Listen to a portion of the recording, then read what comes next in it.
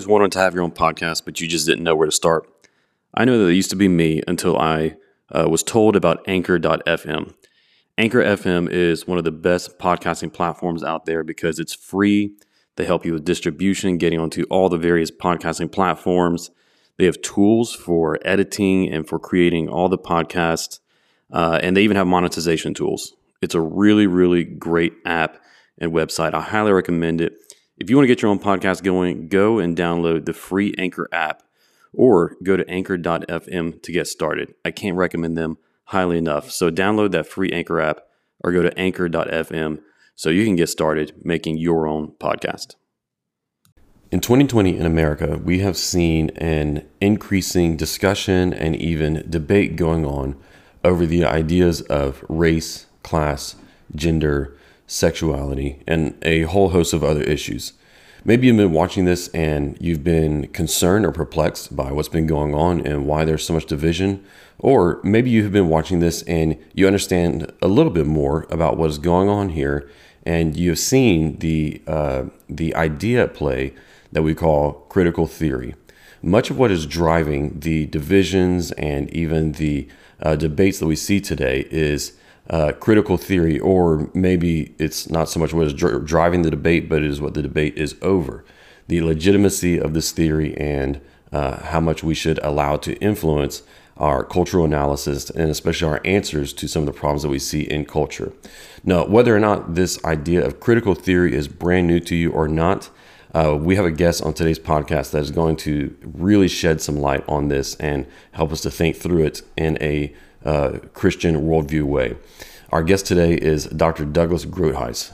Dr. Groothuis is a professor of philosophy at Denver Seminary, and he has a new article out called America, Critical Theory and Social Crisis, where he examines the idea of critical theory, its origins, and questions if it is compatible with the American system.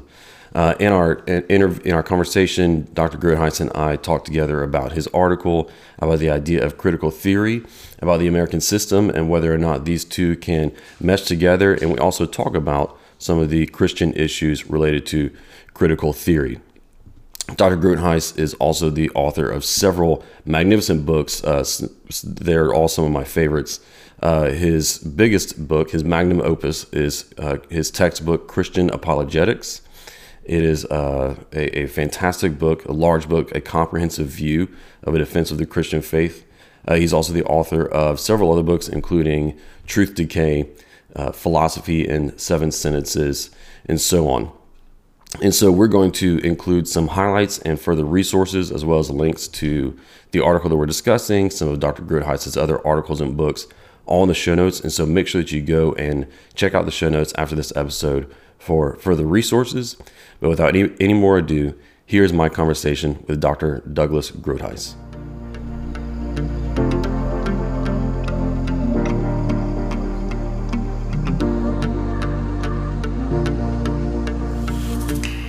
Dr. Groothuis, welcome to the podcast. Thank you. Happy to be here. Yeah, really glad to have you here. Years before, whenever I was thinking about having a podcast one day, you're one of the first guests that came to my mind, wanting to have one here. And so I really appreciate you making the time to come and share with us. Good. I'm glad to be a part of it. Yeah. So you are currently in Alaska right now. That's correct? Yeah, I am. I'm in a little town called Willow, Alaska, which is about 100 miles north of Anchorage. My wife has a homestead here, her family homestead. So we've been here for about 2 months, and I've been doing a lot of work researching and writing, and we've been enjoying the Alaska wilderness quite a bit with our dog, and he gets to run around and jump in lakes and rivers, and he's having the time of his life. He's been a city dog up until now. So kind of get the best of both worlds. I can study and write and also really enjoy this amazing creation that God gave us here in Alaska. Yeah. And so though you're originally from Alaska, that is not currently where you live. And so why don't you just share with us your story and particularly how you became a Christian, your Christian story, and then talk to us about your ministry, both your current ministry and then how you got there. Okay, thank you.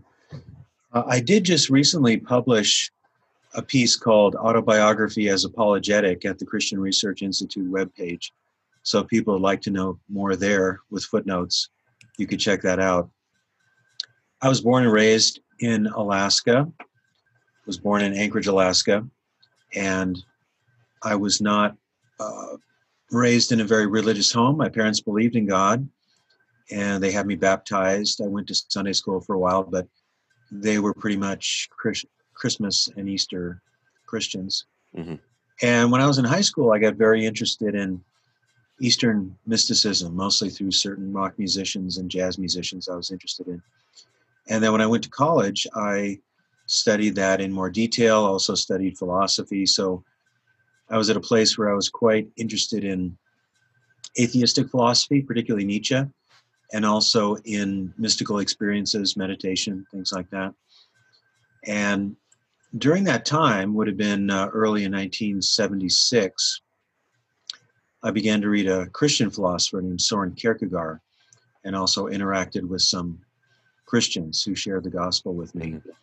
And through a lot of different events, I became a Christian in, I think, June of 1976, back in Anchorage. I'd gone to college in Greeley, Colorado.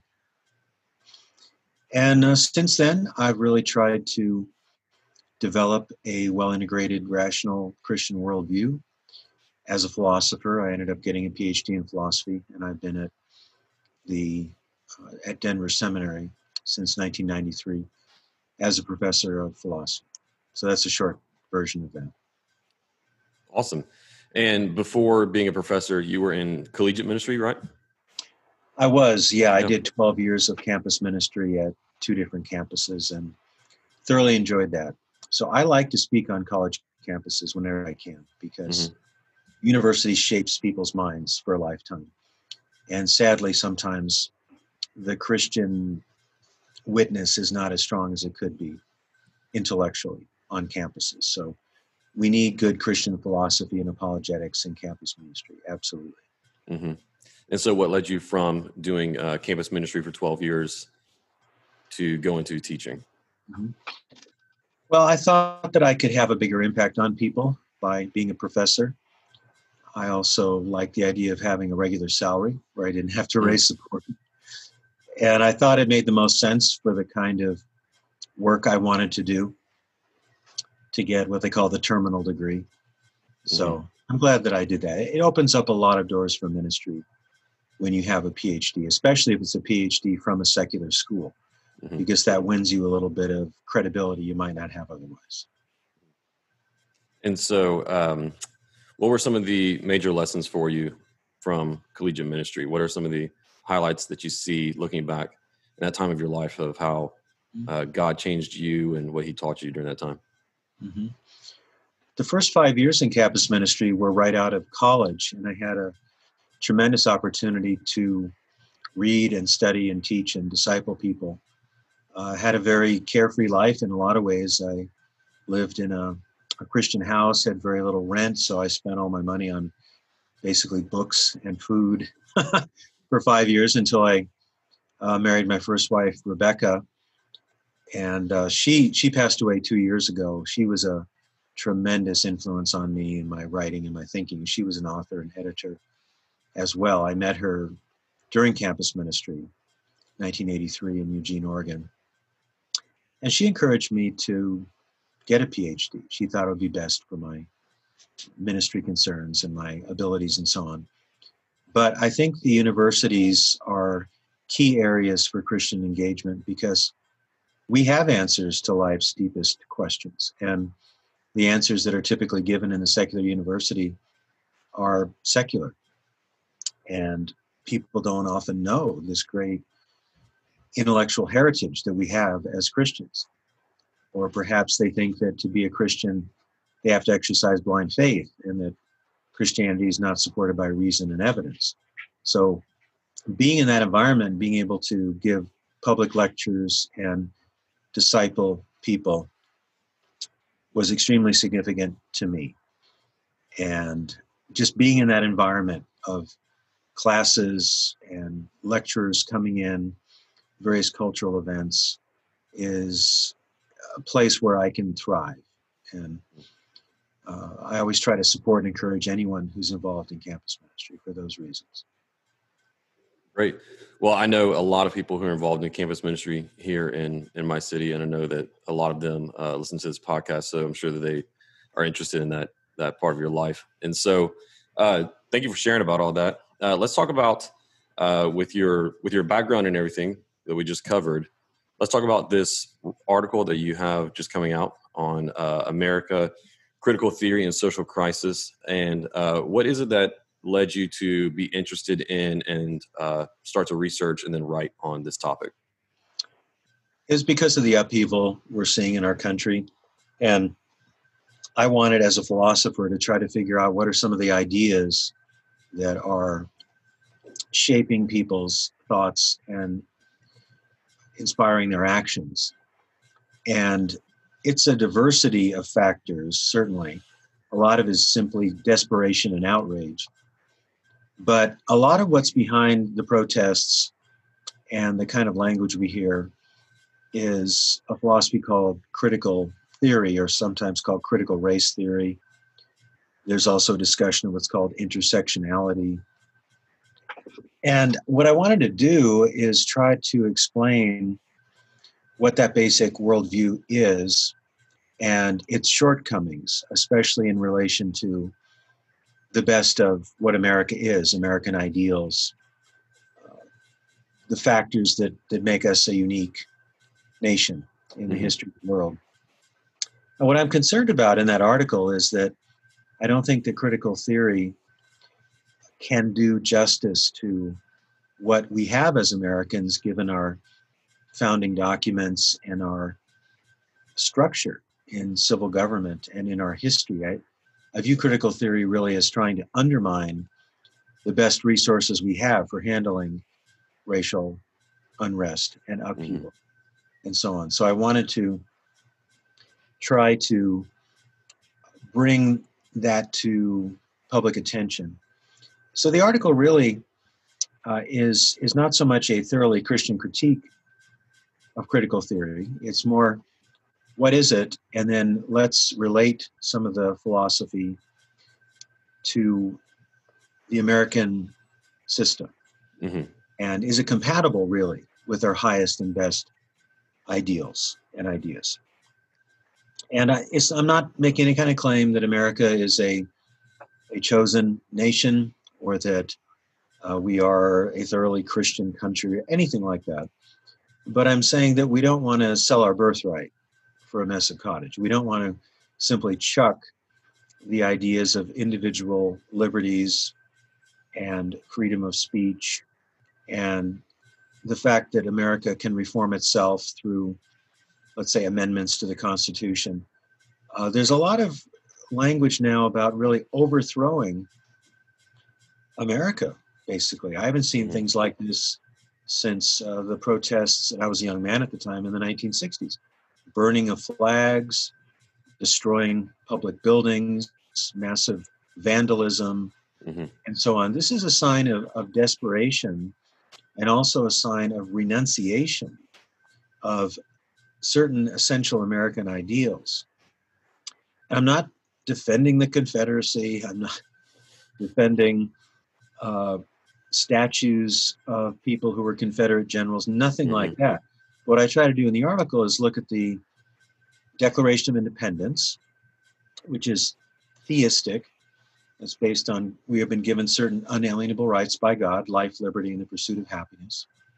And then looking a bit at the Constitution, and especially at the Bill of Rights, and then comparing that to critical theory. Yeah, so I think that certainly I get the impression from reading your article, but also from other research that I've been doing in a critical theory. The more and more that I become acquainted with it and understand it, see how it influences culture, how we, just your average person, may not be quick to understand what a powerful ideology that this is. And I think you captured it when you said that that it's a revolution that you described as trying to go about the ideological cancellation of the American system. Um, Yeah. yeah. Do you just comment on that? Yeah, it's a pretty strong claim, but I think it's warranted. Basically, critical theory comes out of Marxism. There are a number of theories, a number of thinkers as part of something called the Frankfurt School in Germany in the 1920s, 30s, and from there, people like Max Horkheimer, Erich Fromm, Herbert Marcuse, and so on. And they were very influenced by Marx, but they wanted to extend the Marxist critique to culture. It wasn't simply a matter of economic oppression and liberation, but how can people be liberated from deleterious aspects of culture? So critical theory, like Marxism, thinks of people in terms of groups. So in Marxism, you have economic groups. You have essentially the conflict between the bourgeois and the proletariat, and that will eventually foment a revolution. Mm-hmm. But with cultural Marxism or critical theory, you add to that mix things like gender, race, even ability, and so on. But you have this binary view that some are in power and some are out of power. And if you're out of power and disadvantaged, it's because you have been oppressed by those who have what's called a hegemony. I'm not sure if I used that word in the article, I should have. That word hegemony actually goes back to Antonio Gramsci. And it's the idea that certain groups, based on class and gender and race, control the discourse and control the economy, control the whole culture. So you have this idea of white privilege. And the claim is that if you're white, and especially a white male, and especially if you're a white male heterosexual, that you have power and influence that you don't deserve, and you have taken basically whatever you have from people who deserve it more than you do. So it's a very oppositional, very conflict oriented view of society. And it views people really not so much as individuals, but as members of a group. Now, there's some truth to this, obviously, because group membership affects your sensibility, it affects your worldview to some extent, your cultural assumptions. But the genius of the American system is that it doesn't really approach citizens as members of groups. It approaches citizens and speaks of citizens as individuals with certain rights and also certain responsibilities. And in the Constitution, you have the statement, we the people. There's the idea of a covenant, really. That influenced the founders considerably. Os Guinness speaks about this in his book, Last Call for Liberty. It's a covenantal kind of approach, but it's not theocratic, but it's covenantal in the sense of there is a God who gave us rights, and we the people are going to set out what we think the American system should be. So you've got the Declaration, which is really the why of America, and the Constitution and the amendments as the how of America. But critical theory has so many problems, but one of the essential problems is that it emphasizes group membership and group identity over individual rights and over the idea of a collective covenant. So associated with critical theory or critical race theory is also the idea of what's called identity politics. So one's political views have to be completely in step with your identity as a woman or as an African American or as a Latino or as a white male or so on. And there's no sense of cohesion or trying to work together under the rule of law. It's more that you have an oppressor class and you have the oppressed. You have those that are in power, those who are out of power. And if you are supposedly in power, then your viewpoint is intrinsically corrupted by the power that you have. So you are disqualified in principle from speaking to the great social issues of the day because you're privileged. Now that just breaks down the possibility of civil discourse and making any kind of progress. So if critical theory is informing someone's social activism, the temptation and the tendency is to protest and to declare without making arguments.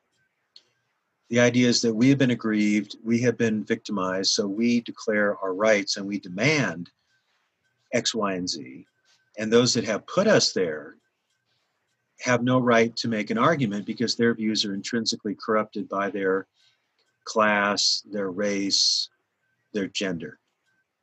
Now, this is not to deny the fact that people will abuse their power, and people will abuse their wealth, and people will abuse some racial privileges they may have. That's certainly in play here. That's real. But to make those factors the only factors, or to use those factors to shut down rational discourse and critical interaction, is a terrible mistake, because then you don't have a public square in which you can come together and listen and make arguments and work for meaningful reform with the sense of we the people. Or another phrase that's extremely important is on the Great Seal of America. It's e pluribus unum, which means out of many, one, because the United States is a nation of immigrants, but the one has to do with the Declaration and the Constitution. We have a rule of law. We have a system that is not perfect, but it allows for reform. So we have the amendment process. And one of the things I say in the article is that we don't need a violent revolution. What we need is to be true to these American ideals and work for reform within the system. And I give some examples. Some of them are very obvious. 100 years ago, women got the right to vote. That's progress. The slaves were emancipated. That didn't immediately solve all the problems, obviously, for African Americans. You had Jim Crow laws, you had lynching. But then there were other reforms, like the Education Act of 1964, I believe it was, that did not allow segregation in the public schools. And there have been these incremental reforms. Now, sadly, it took a civil war to free the slaves, but the American system allows for reform, and it also allows for these great freedoms like freedom of speech, freedom of religion, petition of the government for redress of wrongs, assembly. You got 5 freedoms in the First Amendment. I think I ticked off 4. And why in the world do we go to this critical theory, which is essentially based on the philosophy that killed about 100 million people in the 20th century? That is Marxism. Think of the deaths of maybe 70 million deaths under Mao Zedong, tens of millions of state-sponsored killings in Soviet Union, in Cambodia under Pol Pot. But see, this kind of Marxism is called cultural Marxism, and it doesn't necessarily wave a red flag or have banners of Karl Marx, but it's still essentially Marxist in that it views history as a struggle between groups, and it does not have any kind of view of the intrinsic value of individuals. And we have that, obviously, in Scripture. We're made in the image and likeness of God. And that sense of individual worth in a community is very much a part of the American system. It's there. And not all nations can say that. So some people really argue over American exceptionalism. What does that term mean? Well, as Charles Murray said in a little booklet, no one can really dispute that the origin of America is unique. America was founded by intellectuals who thought out what a republic should be and committed it to writing. Now, it was flawed, obviously. The Constitution allowed for slavery, it did not mandate slavery. And the allowance of slavery, although slavery is never mentioned, was basically a compromise between the North and the South, because they had to come up with a document. They had to come up with a Constitution. And I hope everybody has noticed that the amendment process allowed for the abolition of slavery. So you hear some of these people in cancel culture saying America is based on slavery and the Constitution is a racist document. And this is simply not true.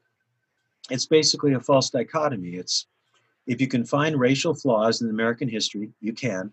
You can find imperfections in the Constitution, you can.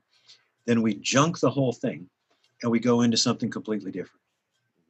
And I think that is a horrendous mistake. It's like saying that if you're out of shape, that instead of getting in better shape through better eating and exercise, you essentially kill yourself. And we should not be in a situation where we want to execute the American system. It's just too profound. There's too much within our way of life that needs to be conserved. And within that system, there's a lot of possibility for constructive and significant reforms. But the worldview of critical theory does not allow for those kind of things. Yeah, and right there, I think that you nailed where the conflict really lies, because there might be a lot of people who look at what is happening in the culture right now, and the arguments going on between the right and left, or between the woke and non-woke, whether that is just in the political world or even in the Christian world. You're seeing some major divisions between the woke and non-woke. A lot of people might look at these arguments and conflicts and be very confused over why the arguments are so heated, why it seems that the arguments are just caught in a place of a stalemate, not able to move forward, and then why we're seeing such a revolutionary spirit among the rioters and so on throughout the country, because what we're seeing is something that goes deeper than just an argument over policy. We're talking about two different worldviews going into battle with one another, and coming into conflict, which have a very different view of ultimate reality. Because as you pointed out, critical theory is based upon the Marxist worldview, which is atheistic and materialistic, utilitarian, versus the American system, which was based on, as you pointed out, not necessarily Christian, but at least a theistic worldview. And so these two worldviews have a completely different conception of justice. And yes. And so whenever someone from a critical theory worldview is arguing for justice, or if you see this debate happening even between Christians coming from these two different areas of influence, they both agree we should pursue justice, but then they cannot agree on what that means, because they are being influenced by by different worldviews, which is telling them different definitions of what justice is. Yeah, I agree. Yeah. And I want to point out that I think that adherence to deeply American principles is far more than whether or not you're a conservative or a liberal, because I think that someone can be fairly liberal politically and still believe America was a good idea, and that we need to work to reform the system. Now, how a conservative wants to reform and how a liberal wants to reform may be very different. So I'm not trying to paint the left as uniformly critical theory or uniformly anti-American. By no means. Some of it is, definitely, but not all of it. So what I'm trying to do in this essay is call us back to what is great and what is workable about what America is, and what our founding ideals are. One thing that bothers me is that people don't know enough American history. They don't know basic civics. I mean, someone was elected to Congress recently, I won't name names, who couldn't even name the three branches of government.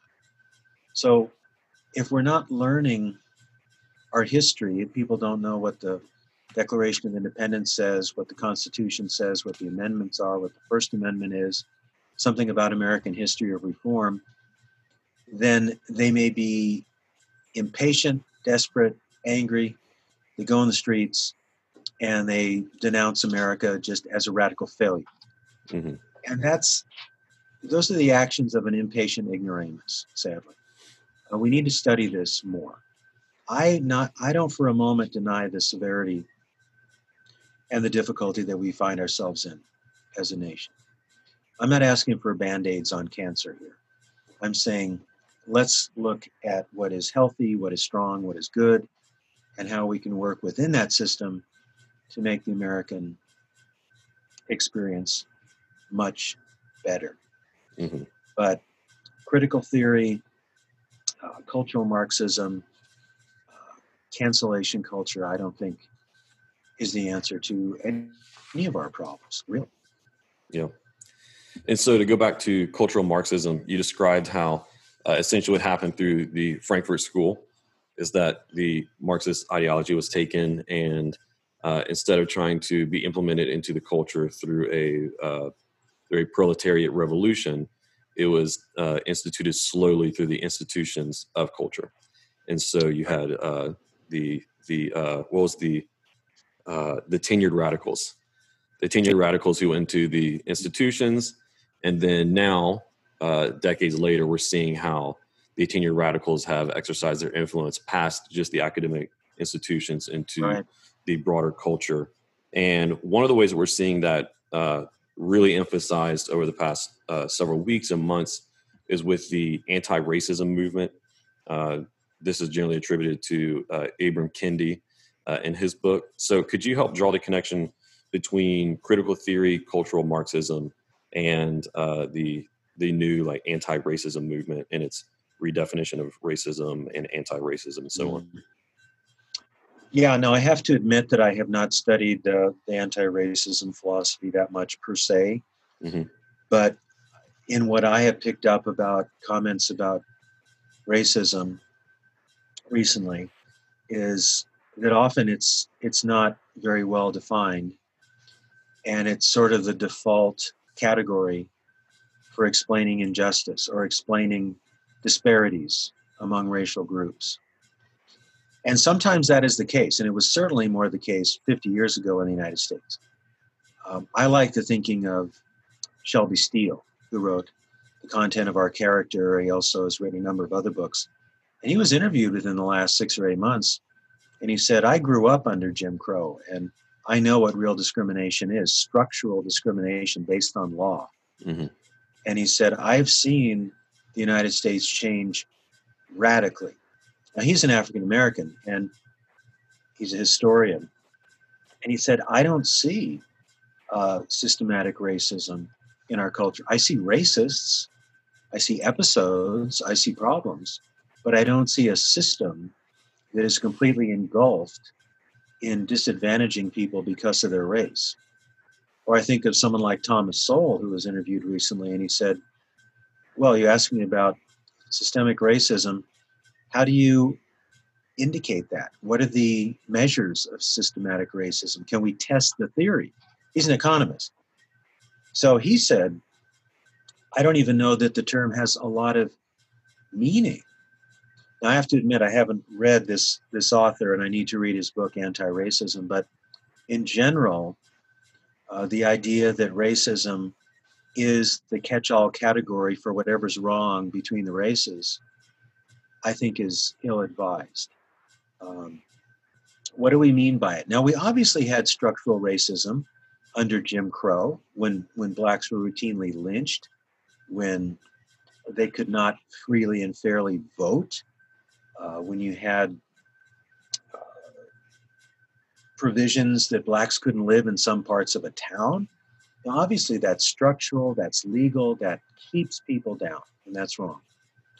But how much of that do we now have? Some, yeah, I think so. Some of it may be more implicit than explicit, and we need to be aware of that, certainly. But there is kind of a, well, not kind of, I think there's an assumption among some people, particularly from this book, White Fragility, that whatever you say or whatever you do, if you're white, you're a racist, period. Because it's structural, it's a system, and you are a white in a system of what might be called white supremacy. So just ipso facto, then you're part of this huge system. And looking at that as a Christian, as an American who loves America, without being a nationalist, by the way, I have to say, well, I have individual responsibility before God. I have to look at my conscience, and I have to ask, am I loving my neighbor as myself, whether he's red, yellow, brown, white, blue, whatever. And I don't want to be told that I belong to this guilty class. I've got to look at my own conscience. So something I've been trying to do in recent months is talk to a number of my African American friends about what's going on in the culture. I'll just say, what's your take on this? How have you experienced racism? What do you think of the ideologies that are going on? What do you think of the protests? And just try to be like James tells us, quick to listen, slow to speak, and slow to anger. I had no reason to get angry in any of these conversations, but basically, Dr. Groothuis, shut up, white man, and listen to your African American friends and see what they're telling you. Because I miss things, obviously, because I am a white male.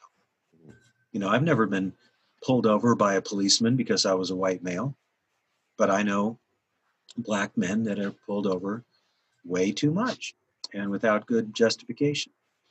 But then I talked to another African American friend of mine a few weeks ago, and he said, I don't think I've ever been pulled over just because I was black. So I think we've got to be really careful in not committing the fallacy of hasty generalization, of attributing systemic dynamics to everything and explaining everything according to these major racial systems. But I think we need to ask pointed questions, look at our own conscience, and look at the data.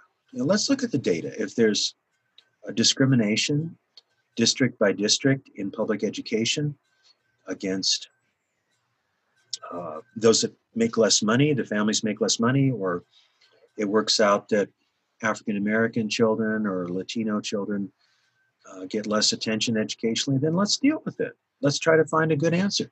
Now, interestingly, going back to Thomas Sowell, who's my favorite economist, he says the answer to helping disadvantaged children in cities is charter schools. And he's come out with this very densely argued, fact-filled book in favor of charter schools. And interestingly, those on the left, and I think probably those holding to critical theory, think that charter schools, oh no, those are conservative. Those are not ways, charter schools are not ways of helping this kind of a problem because it doesn't fit into their political ideology. So if we've got a problem where groups are not fairly treated, let's look at the economics, let's look at the studies, and let's see what really helps. And, I posted online recently that I got woke 40 years ago when I read Thomas Sowell, because he shows that disparities among groups are not always due to discrimination. There may be other factors. Yes, some of them are due to false, or I should say unfair discrimination.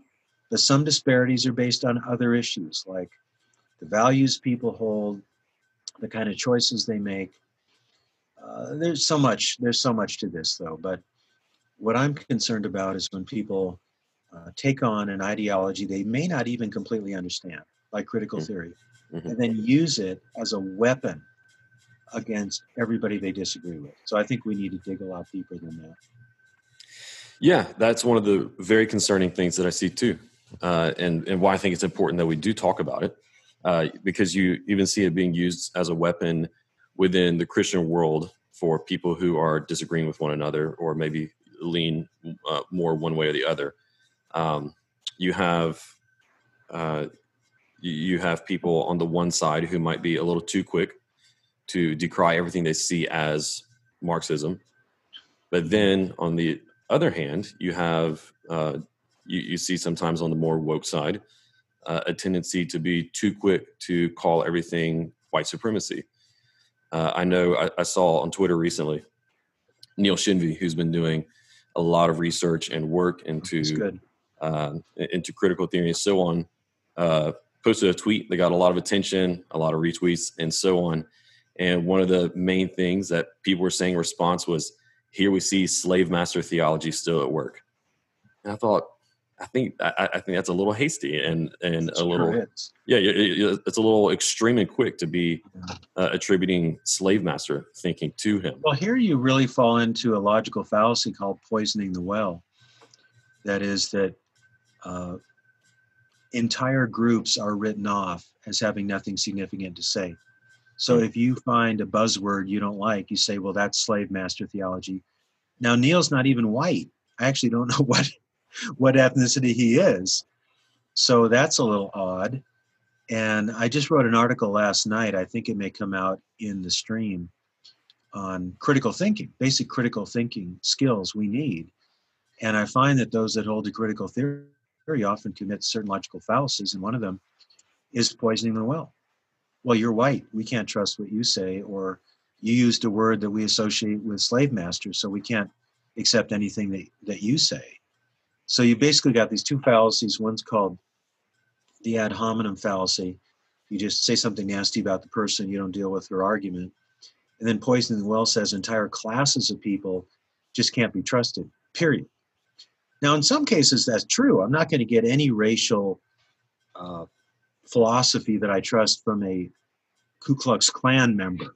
All right. Yep. And there's some groups that are just toxic. They're wrong entirely. Mm-hmm. But that's not something you want to apply to everybody. You just disqualify what is said because you may not like the particular group that they belong to. And in fact, you may misidentify what group they belong to, or they may belong to a group and belonging to that group doesn't dictate what they think about anything.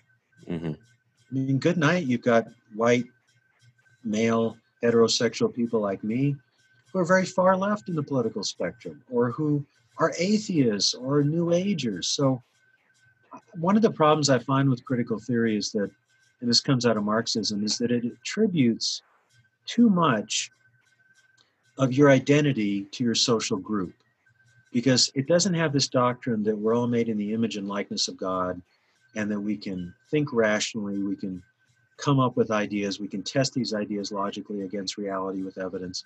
It's just, well, what group are you in? That determines who you are. So the old Marxism, you're in the proletariat, you're an exploited worker. If you're a bourgeois, you're an exploiting owner. But that only says something about you. Those categories are very dichotomistic and reductionistic and really don't account for reality very well at all.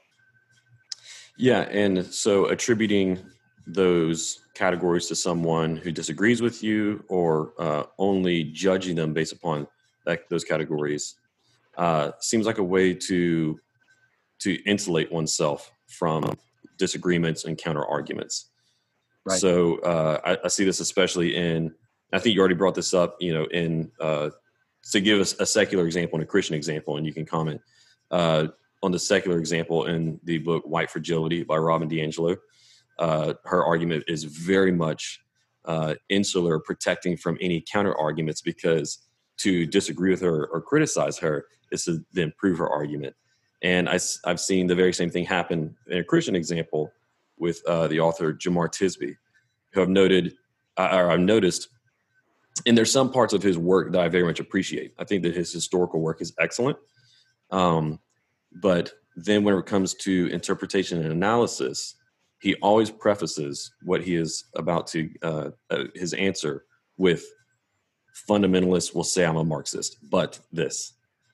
And so in doing that, he is immediately disarming anyone who might say, well, here's some legitimate logical reasons why there might be a critical theory or Marxist worldview behind these answers. And so, yeah, and especially in the case of the DiAngelo book, White Fragility, you see that as well. What would you comment on that topic? Yeah, it's basically presenting what's called an unfalsifiable theory.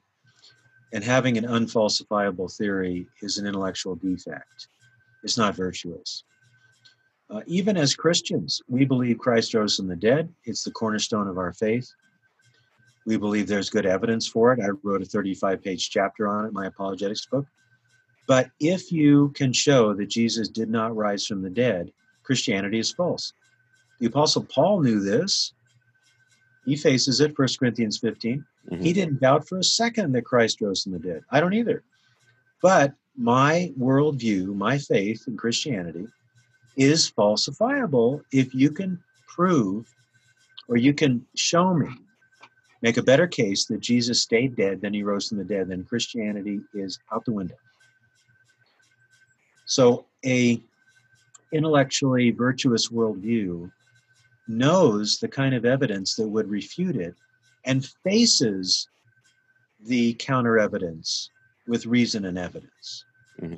So if I'm talking to someone, they deny the resurrection, I'll say, okay, I see your point, but I don't think it's a good point for this reason. I wouldn't say, oh, you're denying the resurrection. That's because you don't want to repent and accept Jesus. Now, at some level, I think that's happening.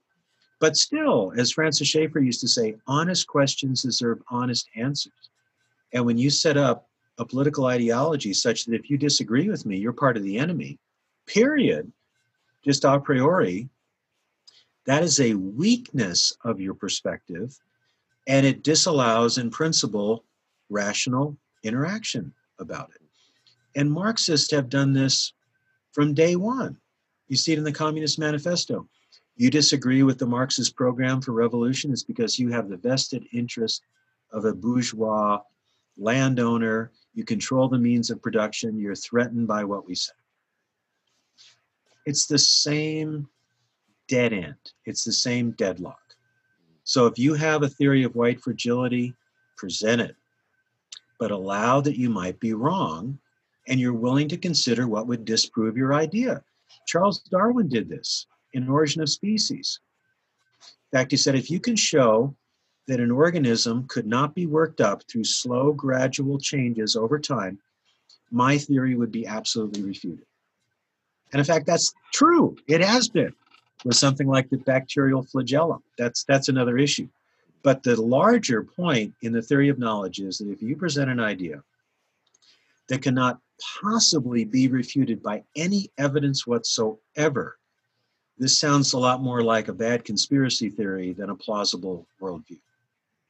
That is the sense that I get from D'Angelo, White Fragility. It sounds much more like a conspiracy theory or even kind of strange religious movement where she's the priestess and only by her word can you be forgiven or atoned for. Or actually, in this, I'm not even sure if there is a possibility for atonement, which is one of the very concerning things about this system of thought, even if it's not in its fullness, taking root in our culture. I think you see this being manifested in cancel culture, where something is dug up from someone's past years ago, whether it might be something which was quite insensitive or something which was really nothing at all. But there's no opportunity for forgiveness and for restoration. There's only cancellation. Right. That's something that concerns me greatly, because on a biblical perspective, we can admit wrong, admit we were guilty, repent, and live a better life. And we can find forgiveness through the work of Jesus Christ on our behalf. Mm-hmm. When you have a secular critical theory approach, all you have is cancellation and rejection and insult. And you're pretty much beyond the pale because you're a member of the oppressing group, you've oppressed, and now you just need to get out of the way. Mm-hmm. And we need to try to pretend like you never existed. So there's no possibility for renewal or repentance or a new start, and really for reconciliation, because reconciliation happens when people come to their senses, they admit wrong, people on another side come to their senses, they admit in some ways they've been wrong. And so there's this shared humility. Now maybe one side has been far worse than the other side, but this idea of confession of guilt and then willingness to receive and forgive and chart a better course. And I don't see that even as a possibility with critical theory discourse and the cancellation approach. It's like endless turmoil until the oppressed become in power, but then even by their own theory, then they would become oppressors. Yeah. And I think that explains a lot of the really odd behavior that we see happening with some people, particularly in the rioters and so on, where, there's all these videos that have come out and examples of these white women who will be just screaming and berating black police officers. And somebody will point this out to them and try to stop them, and they just become even more irrational. And to me, I think what we're seeing there is something that is not principle driven, but existentially and spiritually driven. These are Right. extremely desperate people trying to seek atonement for their perceived sins of being a part of that Yeah. oppressor group, or in the case of um, whether it is protesters, rioters, or people who will go and bow down before someone of color, in a sense of expression of remorse or atonement.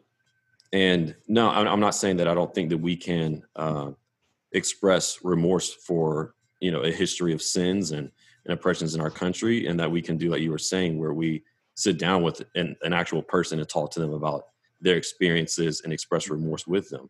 But that is very different from bowing down to them as we would to a deity or an idol, seeking their absolution.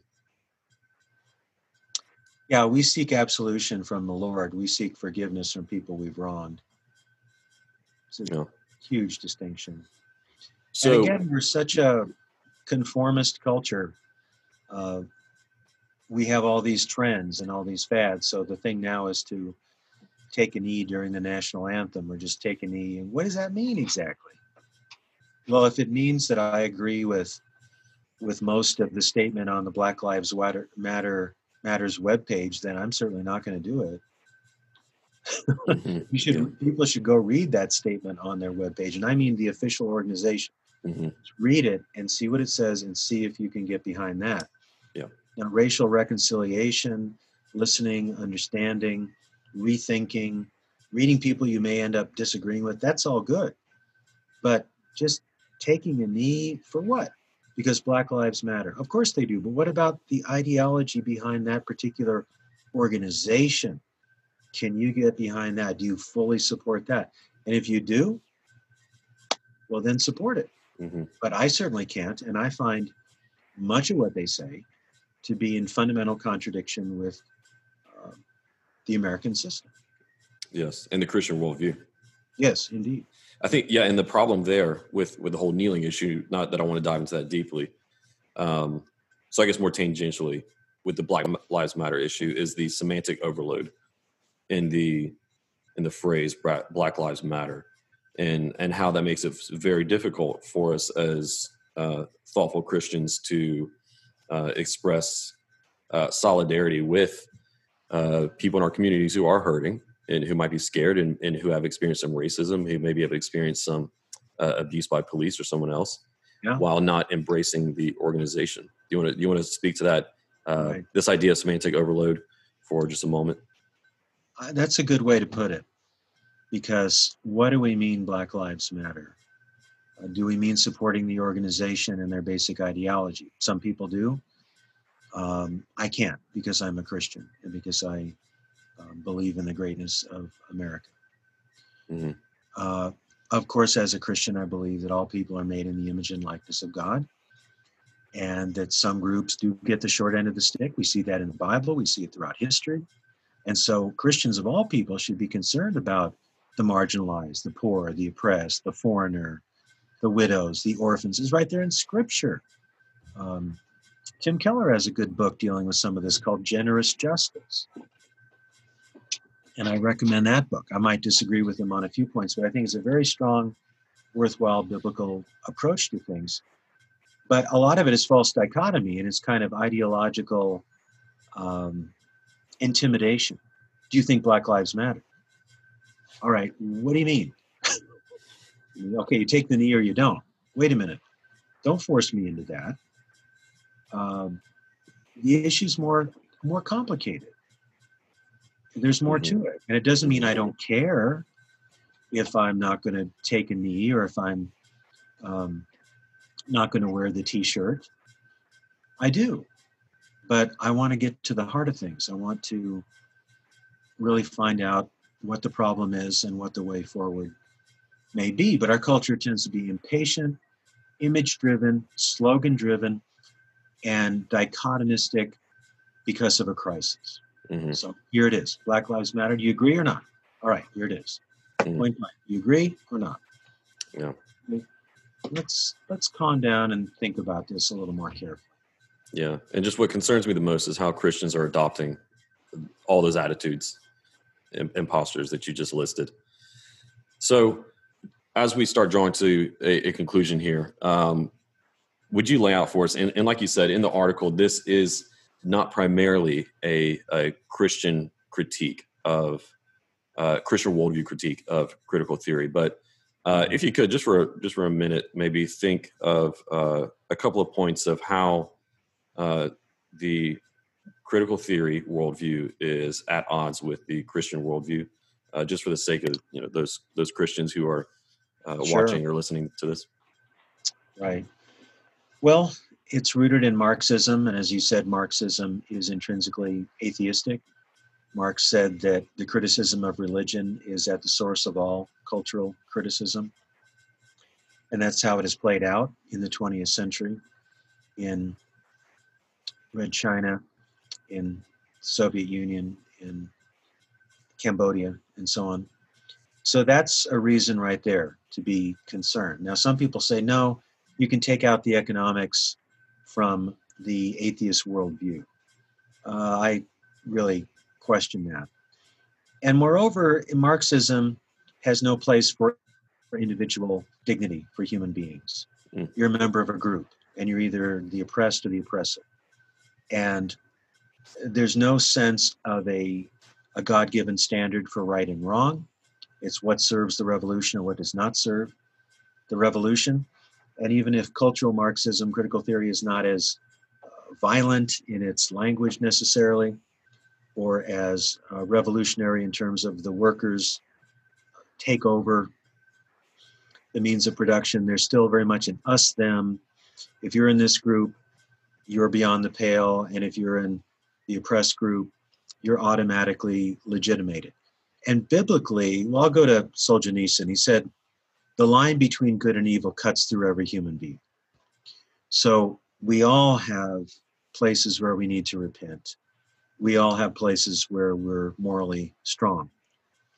So I'm not willing to view the human race in terms of the oppressors and the oppressed, period.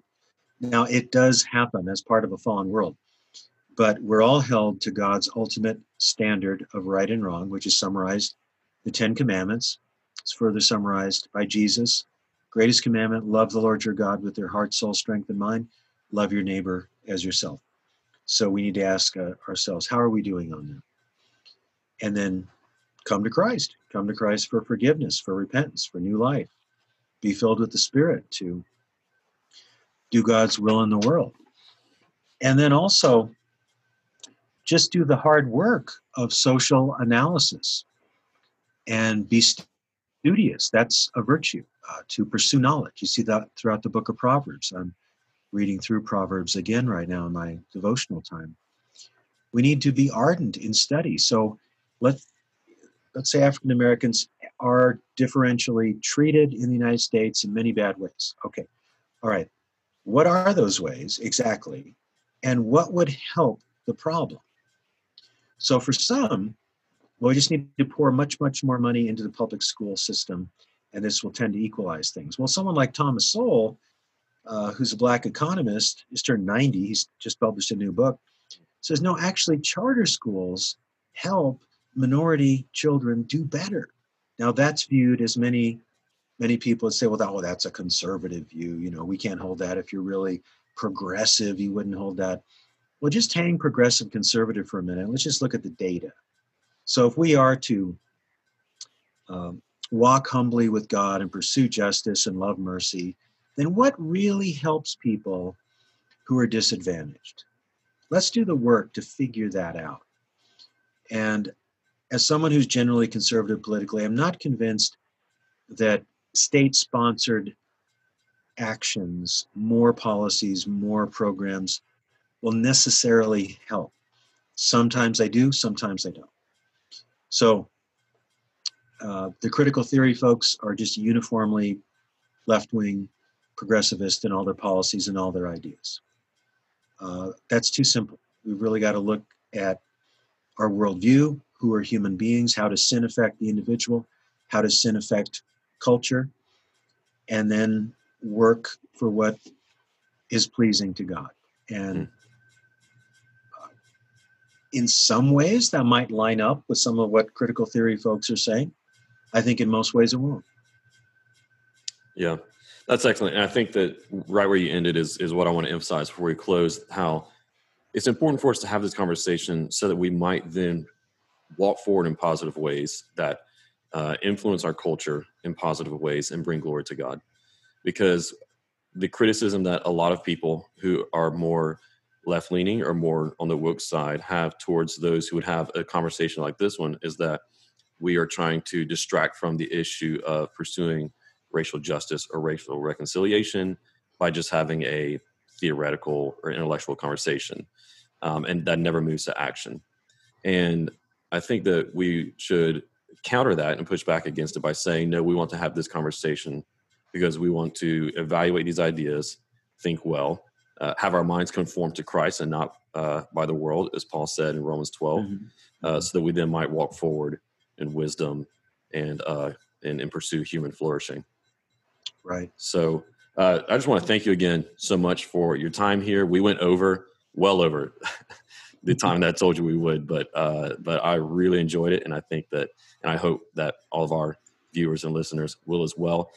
Before we go, do you want to give you're the author of several books now. Do you want to give just a quick book plug for any of those? Sure. Or tell us about how we can learn more about you and your writing? Yeah, I have a webpage, just douglasgroothuis.com. You'll find blog posts and links to articles and videos and so on. I have a YouTube channel. My major work so far has been a big apologetics book with the exciting title, Christian Apologetics, Comprehensive Case for Biblical Faith. Came out in 2011, 752 pages. So that's my case that Christianity is true, rational, and pertinent to the whole of life. And right now I'm working on a second edition, which will have 5 or 6 new chapters, and all the chapters will be revised and so on. Wow. Okay. I didn't know that it was going to be 5 or 6 new chapters. So far. That's excellent. Yeah. Do you want to give a preview of what topics those are going to be covered? Sure. Yeah, I think some of the most significant material will be on the atonement of Jesus, because in the first edition, I spent a lot of time on what theologians call the person of Christ, like his virgin birth, his miracles, his teaching. But I didn't spend enough time on his death, the meaning of his death on the cross, shedding blood for the forgiveness of sins. And there are a lot of people that think that just doesn't make any sense. It doesn't make sense for an innocent person to die for someone else such that the guilty person is forgiven. So I got really deep into the doctrine of the atonement, stating it properly, and then looking at criticisms of the atonement, especially from a writer named Socinus in the 16th century.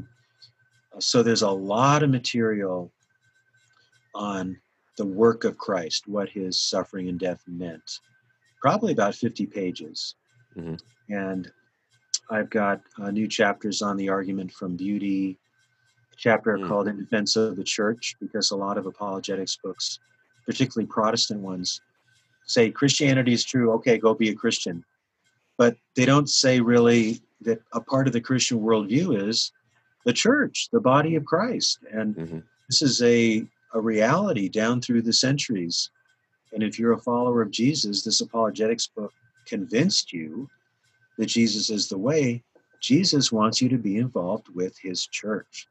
So I don't know when this dawned on me, maybe 5 years ago. I thought, he didn't say much of anything about the church. So I've got a long chapter called In Defense of a Church, and some other material too.